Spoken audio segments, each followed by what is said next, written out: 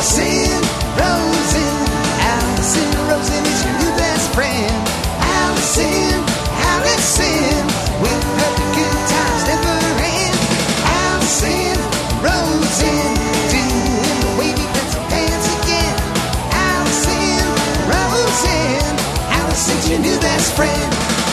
Hey everyone, hi, hello, it is me, Allison Rosen, and I am sitting here with Margaret Cho in Margaret Cho's house. Thank you so much for having me. Thank you. Thank you for being on the show. Thank you. It's a rocking song. Thank you very much. It's really good. And you would know from rocking. I was Yes. telling you before we started, your new album, American Myth. I love it. Thank you. The songs are so beautiful. You have such a pretty voice. Thank you. Thank you. What has been your relationship with music? I've been doing music, making music for about 10 years. I started playing guitar and I played piano when I was a really little kid, and then both my parents were musicians, so it's something that I had a little bit of a background in. And then when you do comedy, you're always around music. You're always going to shows really late, hanging out with musicians. We have the same lifestyle. Mm-hmm. So you end up seeing musicians over time. Musicians always want to be comedians, and comedians always want to be musicians. There's something sort of, the grass is always greener. There's a kind of envy that we both have for each other's work. And so I've just been able to be around this for a long time and absorb a lot of information. And so I wanted to make albums. Mm-hmm. And this album is your debut as a composer. Yes. Right? So I before this, I hadn't really put notes together, but now I'm a little more proficient at playing. So and I can put songs together, and so I feel really excited about that. Mm-hmm. Okay, so I find you very inspiring. You strike me as someone who projects an image of fearlessness. Mm-hmm. Do you feel fearless? No, I mean, I'm consumed by fear, but then there's no, even if you're feeling fear, there's no reason to make that sort of stand in the way of anything. You know, that fear is something that everybody's going to feel, and that it's actually unreliable too, because you can never sort of predict when you're going to feel it or what's going to be scary. But you have to continually do everything, and I just think you just have to show up and do it and express what you want to do. The fear is going to be there no matter what, so you can't really do anything about that. What are the kind of things that scare you? Well, like this past week, I was in Seoul, which I'm very jet lagged, so I was like asleep until you got here, so I'm a little out of it. The project was they have a version of SNL, Saturday Night Live, and it's very like the country's biggest show. Much like here, you know, it's a very similar relationship to the nation. And so they do a lot of current events comedy and everything, but they've never done stand-up comedy before, ever. So I appeared on the show. They don't speak English in Korea at all. And so I had to perform comedy in English to an audience that did not understand what I was talking about. So they had to sort of try to subtitle it so that it made sense with the timing. And and I had to perform, and it's live. So I had to perform on live television to an audience who did not understand a word I was saying at all. How'd it go? It went great. It went great because the way that I worked with the show and their subtitling, it all worked out really magically. It went phenomenally, and also they had the highest ratings they've had in a while. Like they were really, really happy with it. But before I had to go on, it was this incredible fear of like, well, I mean, I'm doing comedy. They'd never seen comedy before. They'd never seen me before, which is also an odd thing because I'm Korean American. You were born in Seoul, right? Well, I was born in America, but I spent a lot of time in Seoul as a kid. So right. I hadn't been there since the 70s. So this is like a very far off relationship that I have with this nation anyway, and wanting to go there and work and break into this incredible industry that they have. So I put a lot of pressure on myself to succeed. And then also the incredible language barrier. Like that's a really big deal to go to I perform all over the world, but in the places I perform, I usually have a sense of people understanding English, and that's not a problem. But this is where I really, and I speak Korean to some degree, but not well enough to do comedy. I did some jokes in Korean, but it was not as much as I should have been doing, or that I thought I should have been doing. But it was very terrifying. Right. But you get through the fear. I had to remember that the fear is not really anything that I can change. You're going to feel the fear, and then you have to do it. It feels very scary sometimes also when you don't heed your fears. Mm-hmm. Like when you have these fears and then you don't heed them, it's sort of you're going against nature in a way, but you got to just do it. Well, I guess there's that. I mean, because some fears are just like these sort of irrational fears that hold you back. But then I guess you could look at it like, no, these fears are here to sort of try to keep me safe. Like, is that what you're saying? Like, if you just ignore that, you're ignoring your like fight or flight instincts. Yeah. It's an instinctual, natural reaction, but it's not a mastodon. It's comedy. Right. It's a camera. It's not a dinosaur. It's not like an actual legitimate fear. The worst thing that can happen is that they don't understand what I'm saying, and then it doesn't matter. Plus, they've never seen comedy before, so they don't have a sense that anybody's supposed to laugh. Yeah. They don't know what's supposed to happen because it's not a social construct there. So it's a lot of things, but they all laughed at the right places, and it was all very good, but it was so terrifying. So speaking of potentially tough crowds, I was watching you on In Bed with Joan, which was hilarious. Thank you. But you mentioned, no, that wasn't what it was. I was watching your stand-up, and you were talking about having talked to Joan about the fact that you performed at like a rape charity. Yeah, it was a charity for a rape center. It was all very suspect because the head of it was a man, which is fine. I mean, men get raped too, but he wasn't there for. I mean, wasn't there for the right reasons, like The Bachelor. No, it was not shady or anything. But I just was a little taken aback when it was a man, and then it was a kind of people who,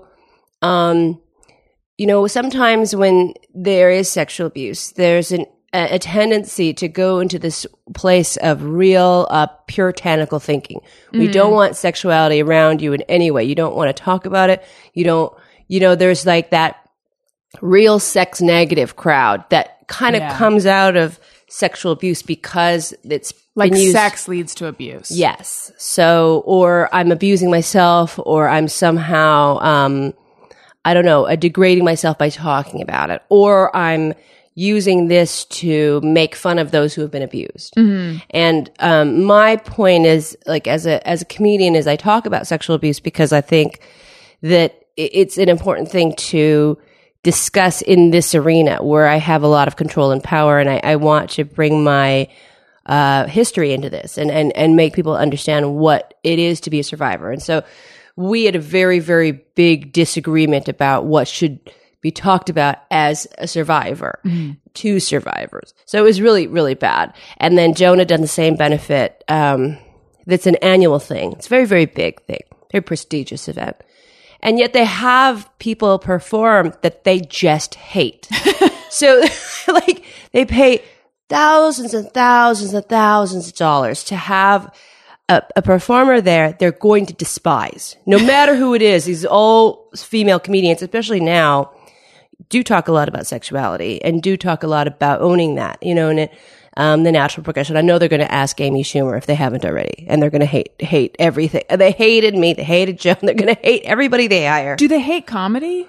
And I think so. Fun. I think they hate comedy, but they also want to appear as if they are liberated and are free. And then they, after I did my performance, they immediately demanded that I apologize. And I said, okay, I'm sorry. Like, it's not a big deal for me to apologize. I'm sorry that I'm not sorry for myself that what I did. I'm sorry for your reaction. Was the audience, how did the audience, it sounds like the officials didn't furious. Yeah, but how did the audience take it? The audience were they thought it was kind of funny, but they also were very uncomfortable around the other people like reacting. There was people there. I'd followed a woman who was talking about her rape.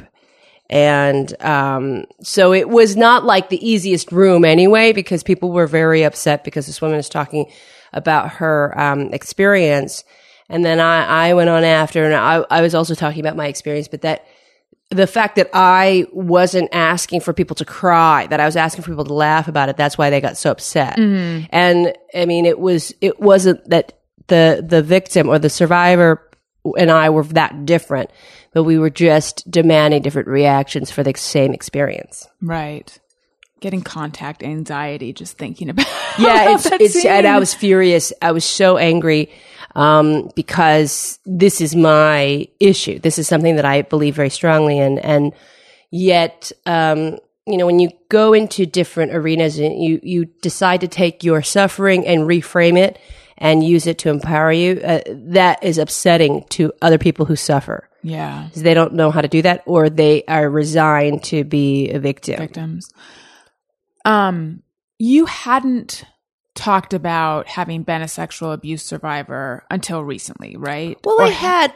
Had you? But not, I couldn't really figure out how to talk about it in comedy. You know, it was very tough because as a comedian, people want to think of you as heroic. Mm-hmm. And that's sort of the mythological point of comedy is that the comedian is always going to be heroic, no matter how low they have to go. And the lower they have to go, the better. It's kind of entertaining. Mm-hmm. But there's nothing heroic about sexual abuse. And so I could never really figure out how to talk about it. Every time I do, it would stop the show kind of, and then I'd have to get it back.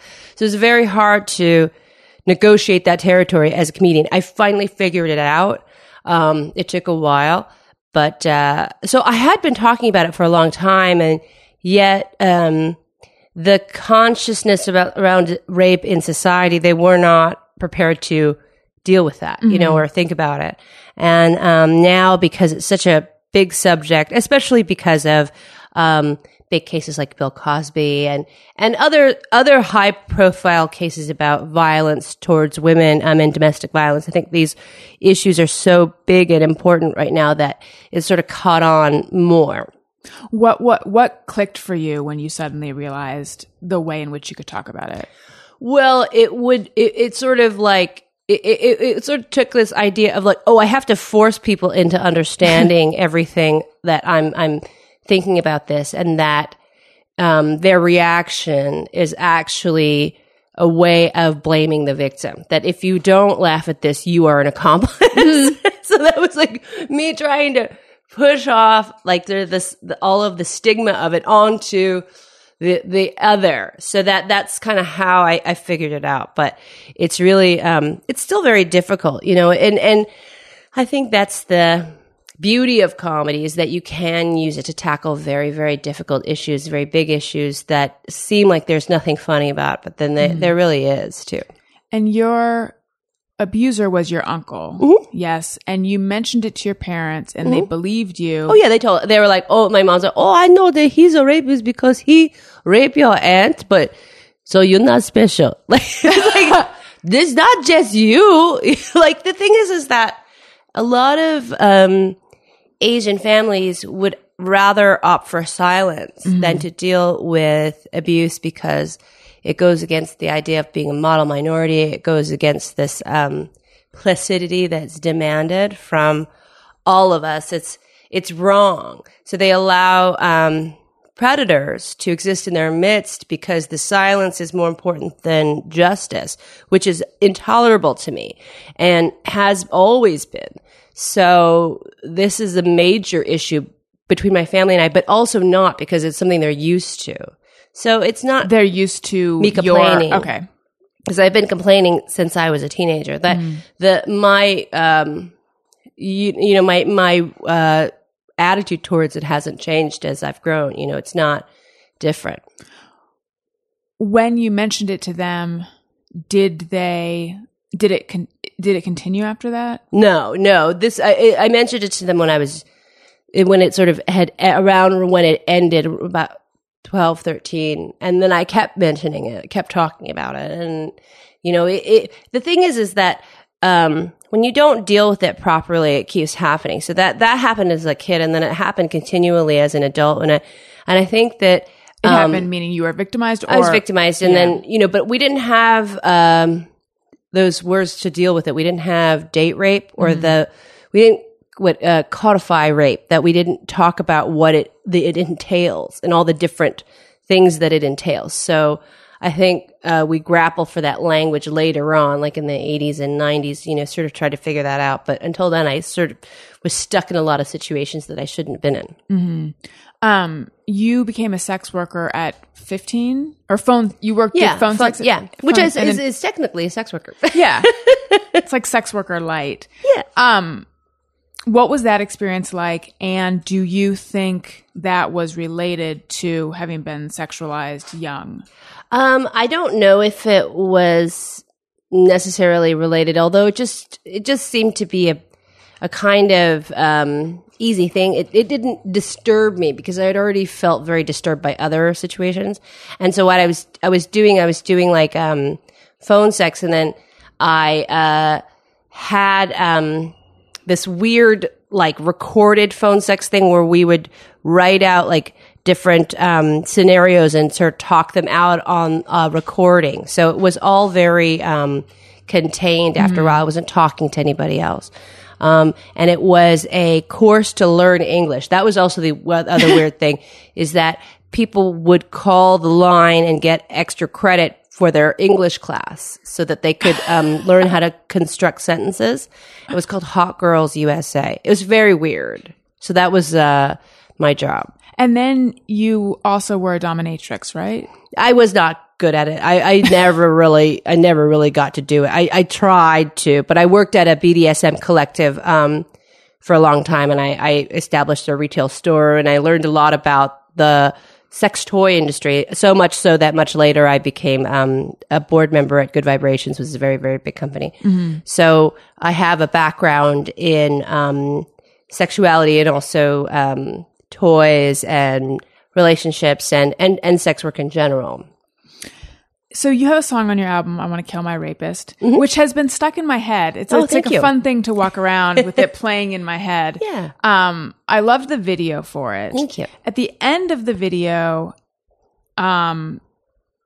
it suggested that, and if I have this wrong, correct me, but I think it suggested that it's sort of a revenge fantasy, that it didn't really happen. Mm-hmm. Was that important to you to... Like, were you making a statement about violence with that? Yeah, because it's not about actual violence. It's about murdering the memory. And if you can get around that and really do that in a very strong way, it can speed your healing. Mm-hmm. I think that what really is destructive after sexual abuse is silence. So if you allow something to fester, then it can really come back and hurt you. It for me became self-abuse, which was eating disorders and a lot of drug issues and alcoholism. And so when you can face an issue like that and reclaim your body somehow, that's helpful. And so for me, it wasn't about condoning violence, although there's something to be said for taking action against your abuser, whatever that is, whether that's legal action or some kind of confrontation, I think can be very helpful too. You said, I believe it was in your nylon piece. It might have just been in a different piece on your website, which, by the way, I love the design of your website. Oh, thank you. It looks so good. But you said, I don't advocate violence, but I also don't wish to bottle up rage until it corrodes me from within. I also don't advocate forgiveness. That really resonated with me because I've brought it up on various podcasts. Like, I'm really wrestling with this notion of forgiveness and the people who are like, you forgive for you, not for them. I know. That's right. And like, I hear it and I want to get to that enlightened spot, but there's just these things in my life that I'm not there yet. Mm-hmm. So for me to read someone say that like they don't advocate forgiveness, I'm like, oh, thank God. Can you talk a bit about forgiveness? Well, yeah, I'm like you. I'm not there yet. And I don't think that makes me, that doesn't devalue me. Right. You know, and I don't care that it's like taking poison, like whatever. And drinking a cup of poison and expecting the other person to die. Right. Right. That's all fine. Like I think it would be great to be that way. I'm not that way. And if I don't acknowledge that truth that I'm not that way, then I'm lying to myself. So I think it's, for me, I don't want to take the high road. I don't want to be the better person. Right. I'm not turning the other cheek. And this is not, me at all. So for me, it's it's healing to have that rage and to not forgive and to withhold that from others. It's funny. Yeah, it honestly, forgiveness feels like acquiescing or saying, hey, it's okay that you mistreated me, even though the people who are all about, and by the way, in general, I think I'm like a pretty forgiving, pacifistic, kind of turn the other cheek person. Like I see the wisdom in that. Yeah. But the people who are all about forgiveness are like, it's not condoning it. It's just saying you're not going to let it keep hurting you. But I guess maybe that's what I'm struggling with. Yeah, but it keeps hurting me if I acknowledge that what they did was okay. Like people say about sexual predators, like, oh, well, they were molested too.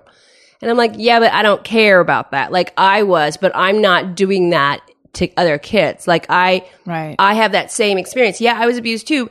I don't use that as an excuse to take it out on others, whereas you didn't have that problem, and it's so repulsive to me that people would use their sexual desire as some kind of justification to harm children. This is a big, big deal. Like I just I don't advocate sympathy for child molesters or predators. I'm so like, I don't know. I really have a vigilante attitude towards that. Maybe that's dangerous, but it's kind of, that's just how I feel. I'm not going to act on it, but I need that kind of catharsis. That's why it's so like, the video is so important for me because all those little kids give me hope. Like when there are all these little kids running up, chasing Jackson into the forest, like I really felt a huge burden lifting from me because I'm letting these little babies, they were so beautiful, all these kids just like having the funnest time running after this guy. After this pretend rapist who's one of my best friends too.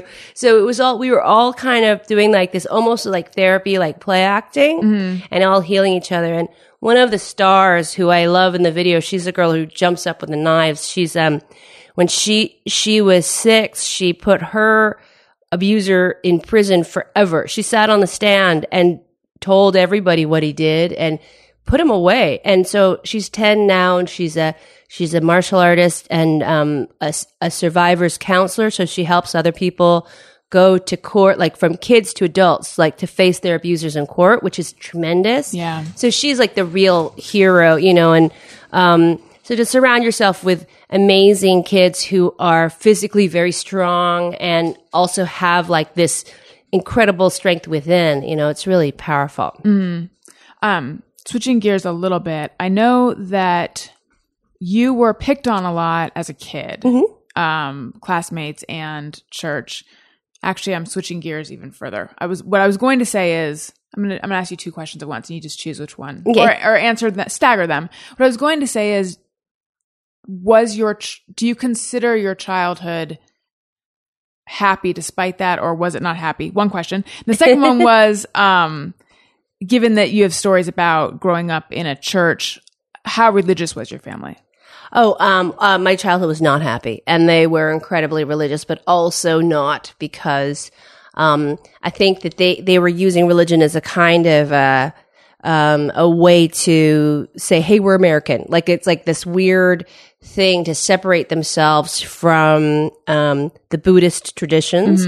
My family, very, very strong Buddhist traditions, and took a lot to get rid of that. And so Christianity was something to sort of help become more American. And then with my family, my parents in particular, being in the gay community became the ultimate statement about Americanism. And they bought a gay bookstore in the 70s and really stood by and with the gay community throughout Harvey Milk, throughout AIDS. It was a very, very intense time. So they were really part of that. That was the ultimate statement against a kind of Korean xenophobia that happens when immigrants come here. And what was what were the views about sex in the house? Well, sexuality existed, but it was only valid between couples or,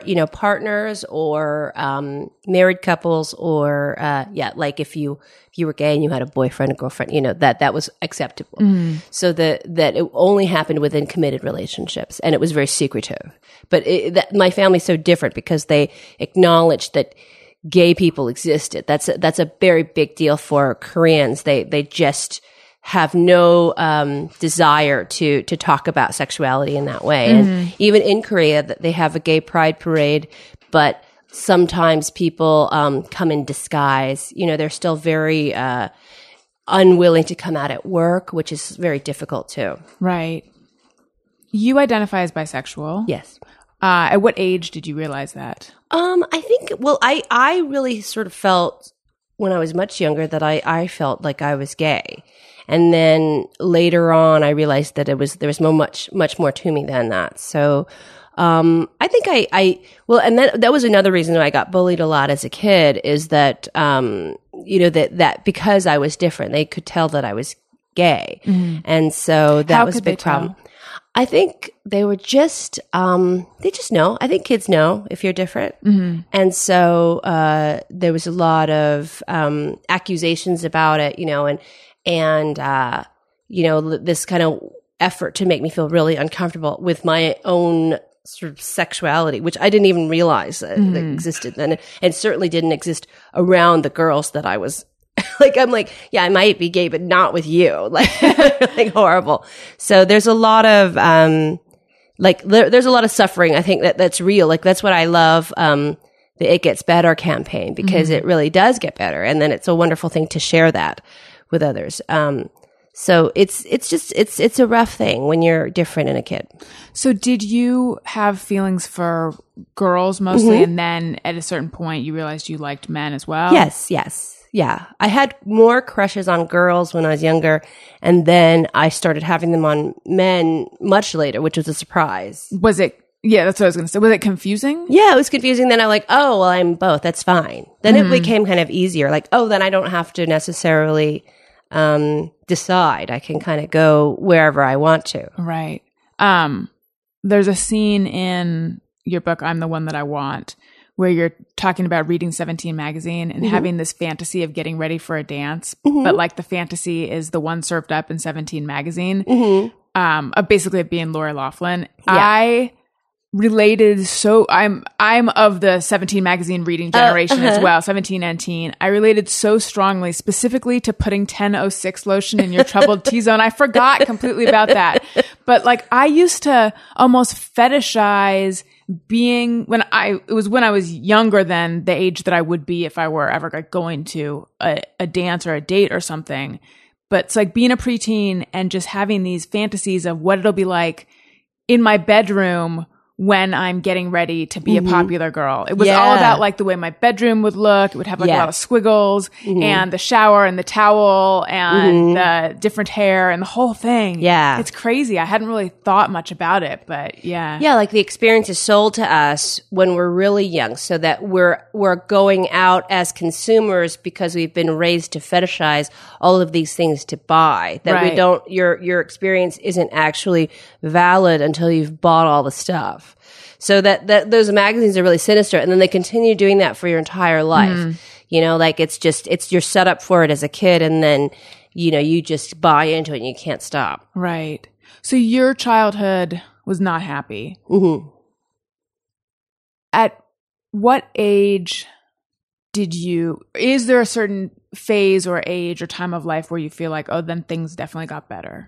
Oh, I think as I, probably 15, when I started doing comedy in earnest and going and kind of doing all these weird jobs like the sex work thing. And then I also worked at FAO Schwartz. I was the Raggedy Ann at the FAO Schwartz. So that there was all these like weird, like sort of kind of actory jobs that I was getting. And so that to me was really exciting. I did a show called Totally Hidden Video where I was I had like be fitted with like a weird like an earpiece, and so I dressed up as a maid who couldn't speak English. I had so many jobs like for when I was a teenager where I couldn't speak English, which was kind of a relief because I was so nervous all the time, so I didn't actually have to talk. But it's all of these like very stereotypical, really like terrible roles. But that was all we had, so I was taking them. And had you wanted to be a performer since you were really young? I don't know. I think I understood what it was that I understood when I saw Joan Rivers. I was probably like 8 or 9 and I saw her perform on TV. And then I realized that's what I wanted to do, or that's what I was supposed to be. That I saw her and I had a very clear understanding that I was a stand-up comedian like her. And so I didn't actually put my plan into action until I was about 14, but then that's probably the right. But I was still pretty young. It's pretty young. Yeah. But I mean, I was so young when I understood that I was supposed to be a comedian that it was right after the other thing I decided I was going to be was Wonder Woman. I thought, I'm going to be Wonder Woman. And I started training where I would jump off the stairs. So we had stairs. And so I would go do one stair, jump off one for one day, and then 2 stairs the next day, and then 3 stairs the next day. So I was building training. So I was going to be Wonder Woman. And then I thought, oh no, I'm going to be a comedian. Did you ever hurt yourself with this stairs thing? No. I could have been very comedian fast enough. Thank goodness. Yes. Your father, which I did not know until recently, and this is fascinating, is a Korean joke book author, right? Mm-hmm. So did you was there a lot of comedy around you growing up? I think there was a lot of talk about literature, and there was a lot of music, and there was this appreciation for wit, but not necessarily like rocks, like funny time, but there was an appreciation for fine wit and writing and brevity and all of these things. Like they love what was clever. And so that was always pushed to me as that's the ideal, is to be clever. Do you feel like part of your comedy comes from your father? Yeah, I think my precision, he's still an author and very precise in his writing. And, so that to me is something that I think I get from him. Mm-hmm. And then switching gears again, you did a show, All American Girl, and the experience was not good, right? Well, it was profound for a lot of reasons, and then very difficult. It was a show, it was about an Asian American family. It was in 1994. And this time during television, there was 4 networks. So when you had a TV show, it was a very, very big deal. And so we were supposed to be the first Asian American family on television. And we were for a time. It was about a year.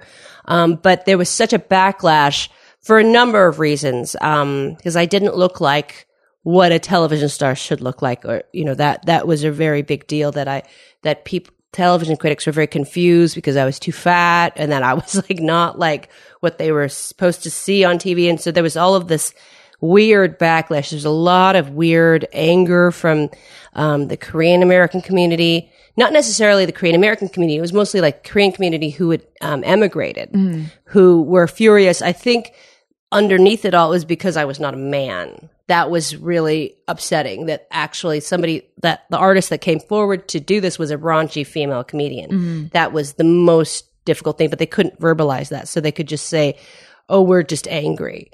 And I kind of was not the best at dealing with it. There was like this Korean association that were threatening to boycott and protest at tapings. And it was a Korean minister, and I would call these people at home and really yell at them about how they were holding back progress, and they don't understand that we're invisible in television, and that if we don't get around this, that it's not going to continue, that if I fail at this, we won't have this ever again.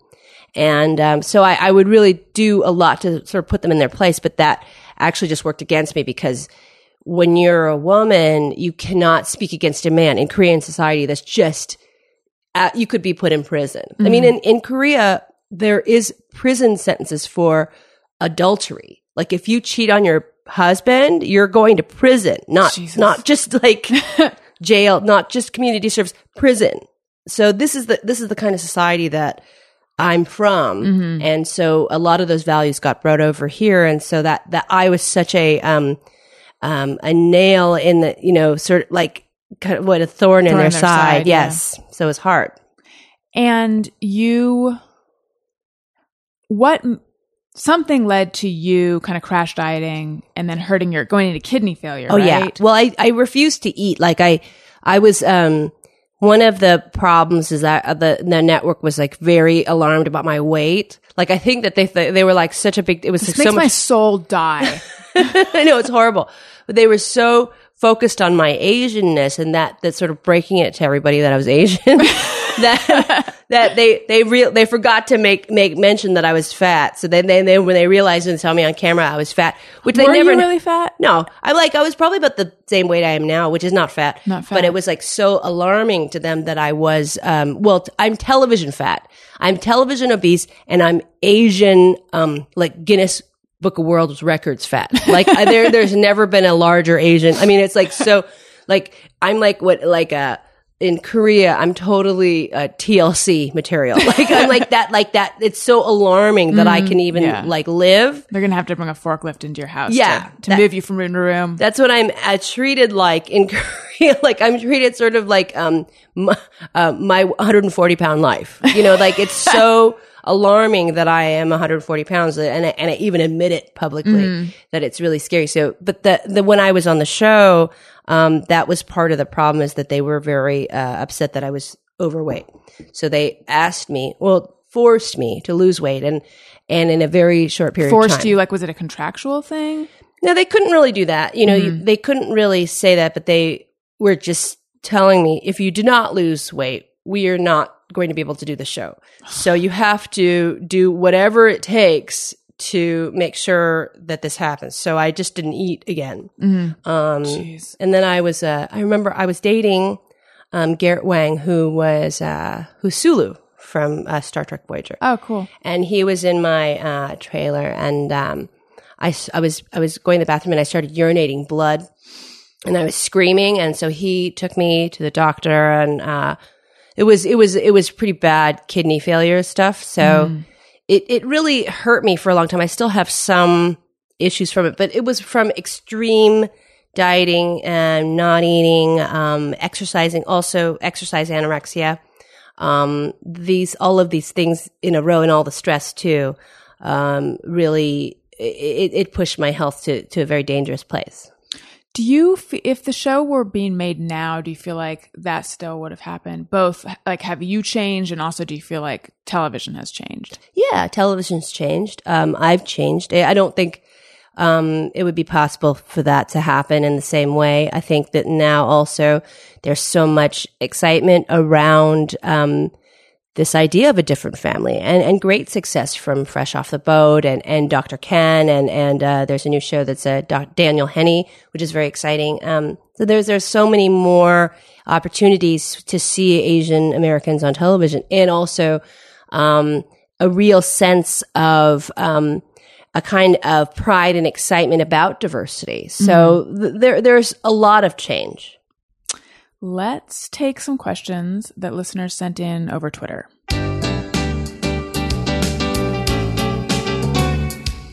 When we ask, they send them in. They're wondering how you have been. So thanks so much for answering these questions from our fans. Okay. Charlie Groth would like to know, what is her favorite non-flying animal? Oh, dogs. Good choice. I love dogs. Me too. And do you have 3? I have 2. Well, 3, and one is in a box. The 3 is her ashes are over there. But this one died. She just died. Aww. So I still think she's here. But you can't really. What's funny that I thought there were 3. It's like I noticed her too. Like she's still here. Harmony Barnard wants to know, loved her on Drop Dead Diva. What was her favorite episode to film of Drop Dead Diva? Well, we had a great episode that we did a prom, and it was about these gay kids who made their own prom. So it was really cute. And, I had a big dress made by Rami Keshu, who was a rather famous designer. He was on Project Runway. So he made me a beautiful dress that just looked like a bunch of petal, like it was a big like flower petals, and very elaborate. And we got to dance to an Amy Mann song. We all got to slow dance to an Amy Mann song while watching all these cute gay teenagers have a prom together. So that was a really nice one. Alyssa says, I just saw Margaret Cho on Hollywood Medium and Robin Williams came through for her. Would love to hear more about their relationship. Well, Robin was in comedy in San Francisco. He was kind of he was like everybody's father. So he was the doorman at this comedy club that I lived across the street from. And so after he became famous, he would come back and do shows there. And so I would always do open mics there, and he would always bump me. So I spent many years as a teenager and young adult having to follow Robin Williams every time I performed. It was so terrifying and so hard, but he really taught me how to be a good comedian. And he was the kind of person where if you had problems with money, he would take care of it. Like, he was paying people's rent. He was taking care of like your mom's operation. He was saving people's houses from foreclosure. There was all this stuff that he was doing, and everybody would ask him for help. Nobody ever asked him if they could help him. Mm-hmm. So this is something that's guilt that we live with forever. And so, do you have that? Yeah, I definitely have that. Although I have it a little bit less because I never openly asked him for anything. And also I was a little younger than a lot of the people that were really, really close to him. Mm-hmm. So I sort of like had the distance of, he's of a different generation slightly. So, yet at the same time, we all have this terrible collective guilt. So it was really rough. I still don't feel a sense of closure or peace around it. A lot of us don't. I don't know if we ever will. I don't know if you can with suicide. No. Did you have a sense of how bad things had gotten for him? No, not at all. Not at all. Also, I'd not seen him for a long, long time. So I didn't know. I had no idea. People knew, of course, that he had depression, but not to the extent that he had it, and it was very devastating. Right. Yeah, I had Bobcat Goldthwait on my show. Him. Yeah, he's great. I think it was like right around the year anniversary, and he was just still, obviously, so he's a really bereft. hard time. Yeah, he was there like right after everything happened. So he was there helping the family to make arrangements and dealing with them. And it was very hard on him. They pushed a lot of responsibility on him. But he dealt with it. And, he's an incredible, incredible guy. But it's all very overwhelming. Mm-hmm. This is going to be an awkward subject change. John Reck says, if she could only watch one genre of porn, which would she choose? I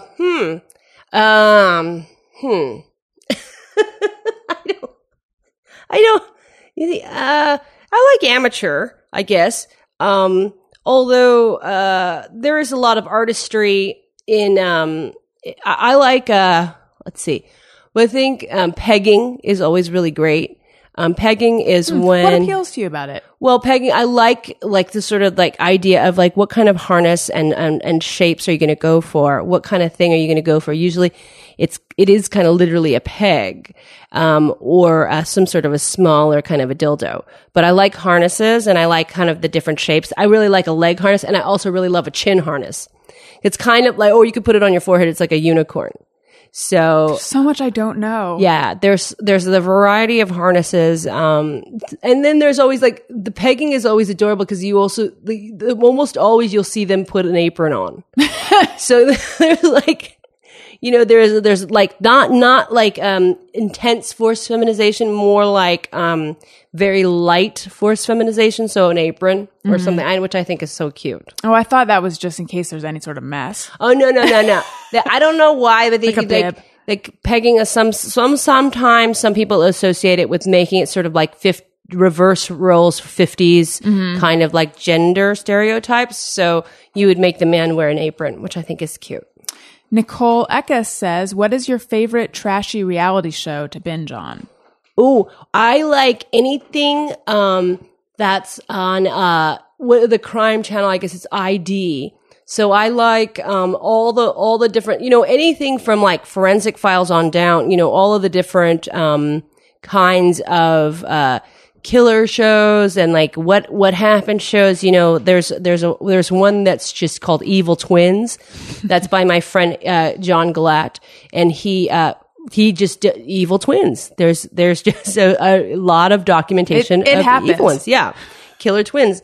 And then there's different ones where I think my favorite, I guess it's bad to say favorite, but my most fascinating genre of crime shows or crime books is when somebody has somebody in their house for many, many years. So that would be like Ariel Castro or like Joseph Fritzl, where they've had like a captive for decades. That to me is fascinating. Like, how do you get that?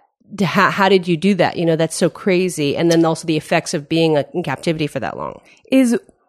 Are you intrigued by the way that they eluded the law for so long, or the brainwashing that has to happen, or the whole thing? Both. How the people who are held captive somehow can't break free. And then it becomes very psychological torture.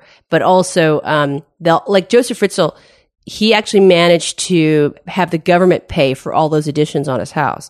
So, because in Austria, they will pay for house improvements to encourage people to have like better property values and higher property values and a higher standard of living and all this stuff. So Joseph Fritzl amazingly got a big tax bonus from creating that prison for his daughter. So it's really crazy. Do you, like lately, this thing that happens to me is I'll be sitting in front of my computer and something disturbing and twisted will pop into my head and I'll be like, don't Google it, don't Google it, don't Google it. Mm-hmm. And my new rule with myself is that I just don't Google it. And I certainly don't type it into YouTube because I am so affected by disturbing images and stuff. Yeah. But if you like this channel, are you not that disturbed? To me, that's more psychological, and usually it's not so graphic. Usually it's like these you don't see the bodies. It's like so horrible. But then that's also fascinating too, like what people do or like what happens. Like I got into like kind of a weird Google thing the other day about cannibalism, and I really shouldn't have. That was really terrible. You can find something to disturb you on any topic on the internet. Yeah. Not that, of course cannibalism would create something disturbing, but that was one of my things one time, like, what does human flesh taste like? Yeah. There's accounts. I kind of think it would probably taste like Spam. I don't know why. I don't know where I get the salty thing It from. might. I don't know. But I don't want to try it. Right. But it's so, I get really freaked out thinking about it. Or like when people feed other people and they don't tell them. Like, that's really scary too. Or there's anything involving animals. I find I can't even it's stories like of people feeding, like some scorned lover feeding a woman her pet. Oh no, it's like so horrible. Yeah, that's why I get mad on Facebook when people just post like animal abuse stuff. It's like, I know that it happens and I'm definitely against it, but don't make me see it I'm just scrolling down to look for cute dog videos. I will unfollow people because of that, and then it makes me feel like I'm trying to ignore that horrible stuff happens, but it's not. I'm just trying to get through my day without feeling but you can't horrified. Win. You can't win. Like I get so upset because I love animals, all animals, and then especially dogs who are so loving and like they're just so pure. And then anybody who would abuse, I know, like there's like the horrible, like if you see like little kids doing things to dogs, like I can't. No, I get so upset. But yeah, same. Let's do Just Me or Everyone. Sometimes I ponder on something I have thought or done. Is it just me or everyone? Okay, so this is where people write in with things that they think or do, and they wonder, is it just me or is it everyone? So we read them and then we say whether we also have these thoughts or these do these things. Mm-hmm. Okay, Darla Garrett says, I love wearing long, flowy maxi dresses, but also feel like people think I'm pregnant. I don't have any flowy maxi dresses, but I did go through a phase of wearing shirts with like an empire waist. Yeah. And those I think made me look pregnant. Yeah. I think my body makes me look pregnant. That's the thing. It's never, not the clothes really. It's just right. me. Yeah. I'm with you on that one. Robert Paulson says, at Starbucks, feel good about holding the door for someone, followed by disappointment as they are now in front of me in line. Oh, that's very rude though. Usually if that happens, they usually will go, oh, please. And then let you go in front. Usually. So that's, I would be disappointed because you would expect the person to do that. This was not one of my actually, I don't care. So my husband and I are doing IVF right now, trying to get pregnant, going to the fertility clinic, which is always packed. And it's like, no matter what time your appointment is, you will wait an hour and a half. So I was getting out of the elevator at the same time as this woman, and I was like, we were kind of walking next to each other, but I sped up to make sure I would get in there in front of her. Yeah, you got it. Yeah. Okay. I feel fine. I feel fine about that. No, I'm sure fine. she could tell because I was huffing and puffing like, you will not get in front of me. Bruised by Dawn says, when somebody pronounces herbs with a hard H, it's like fingers on a chalkboard. Herbs. I don't hear that very often. I never hear that. I think, what bothers me more is huge. Yes. Huge. I was just going to say that. Yes. And not just Donald Trump. There's like a whole array of people who say huge. It's kind of mid-Atlantic. It's kind of Pennsylvania. It's like huge. It's kind of mid-Atlantic, but not New York. I remember pointing it out at one point, and the people I was around like couldn't hear. I was like, huge or huge, and like to them, it's like as if I said huge or huge. Like they couldn't hear it. Dork and Mindy says, love getting gift cards, but feels like a cop-out when giving them to other people. I like getting them, and I think they're good gifts, and I never had other thoughts than that, and except that my husband feels like giving money or giving a gift card is a cop-out. I don't see it that way, I don't see it that way. And like, I've yet to redeem any gift card that I've ever gotten. That like, I've never, ever done it. But I have been known to give somebody a bag with $301 bills in it. And it's a good feeling. I think, it's an Asian thing. Asians have no problem giving money as gifts. It's actually very fortuitous and auspicious. Like, it's a nice thing to do. So I'm very keen to do that. I think it's a good gift. I think it's great. Yeah. Also, especially my family, all of us are like anxious gift givers. So my mom, growing up, it was always, your birthday's coming up. What do you want? Like, you had to be very specific, like basically shop for yourself. And then she would just go out and get it. And it became kind of a pain. So it's just easier to ask for money. I think it's nice. And then if you have like crisp bills and everything, like if you go to the bank and get like crisp bills, it's a very nice gesture. But for Koreans, like what we do is like every New Year's, people bow, all of your, everybody younger than you will bow to you and you give them money and it's a gift to start the year. So I always love to do that. And, so you get crisp bills and it's nice. J-Mose for A-Rose says, walk a bit faster to a public bathroom if I think someone else is going too, in case there's only one left of whatever I need. What could there only be one left like of? One square of toilet paper? Like one Because you're screwed if there's only cover? one. Yeah, exactly. I'll use a seat cover for everything. So I've discovered that as well. As long as if you wipe hard, then it can be painful. But in general, much better than paper towels. Right. I don't think I've ever used a paper towel. I think I have before. And then not only are you like, well, now I'm in pain, but also you wonder, is this going to flush? What do I do with this? It's not going to flush. And then it's just a real scrapey. Yeah. It's not good. But you know what I can't do? I can't not wipe. I'm not one of those women who's like, there was no toilet paper and I was on the side of a highway. So I just, nature took its course. Like I can't do that. Oh, you can't. Yeah. That to me is, it's always very like, wet. How do you I just would sit there for a while. Yeah. The nightmare is if you go number 2. Oh. And there's not, that's just. Oh my God. That's a nightmare. Right. Cause you're really rolling the dice. Yeah. Maybe it'll be one that leaves you cleaner than before. Yeah. But not most likely not. No.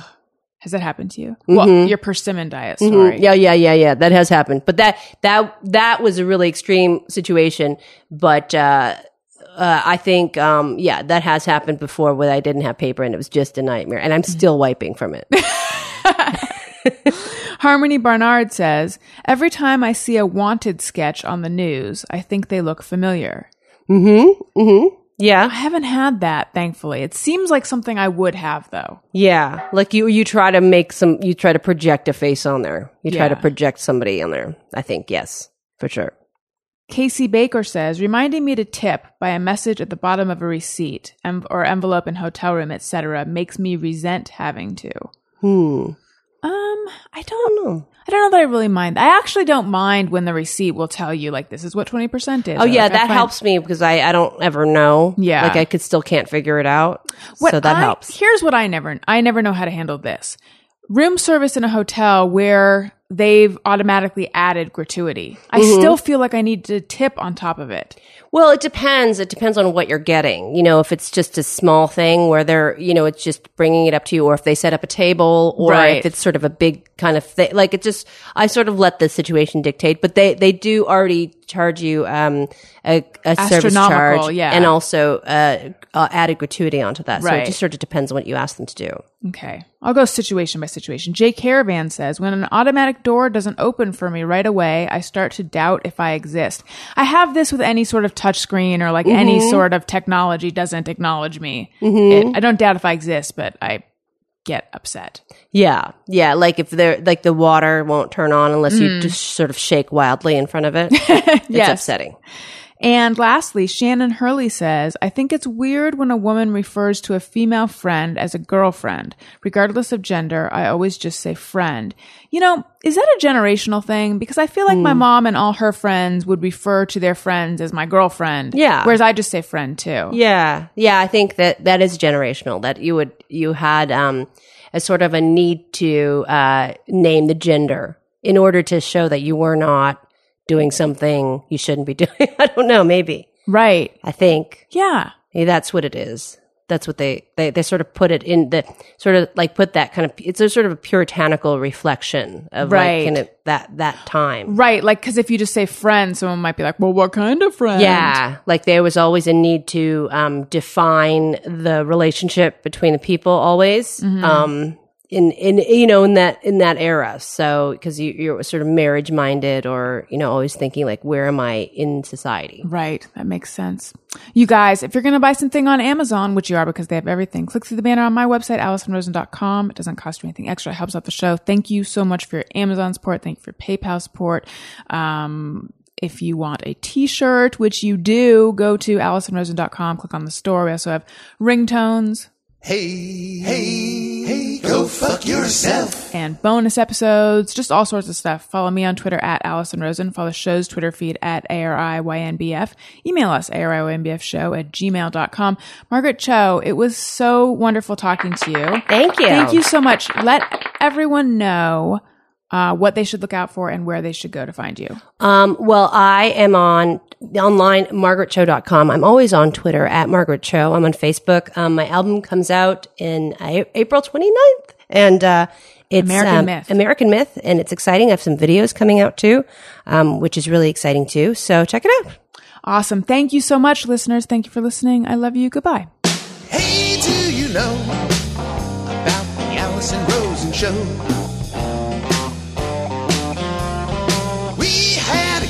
Time, but now we gotta go.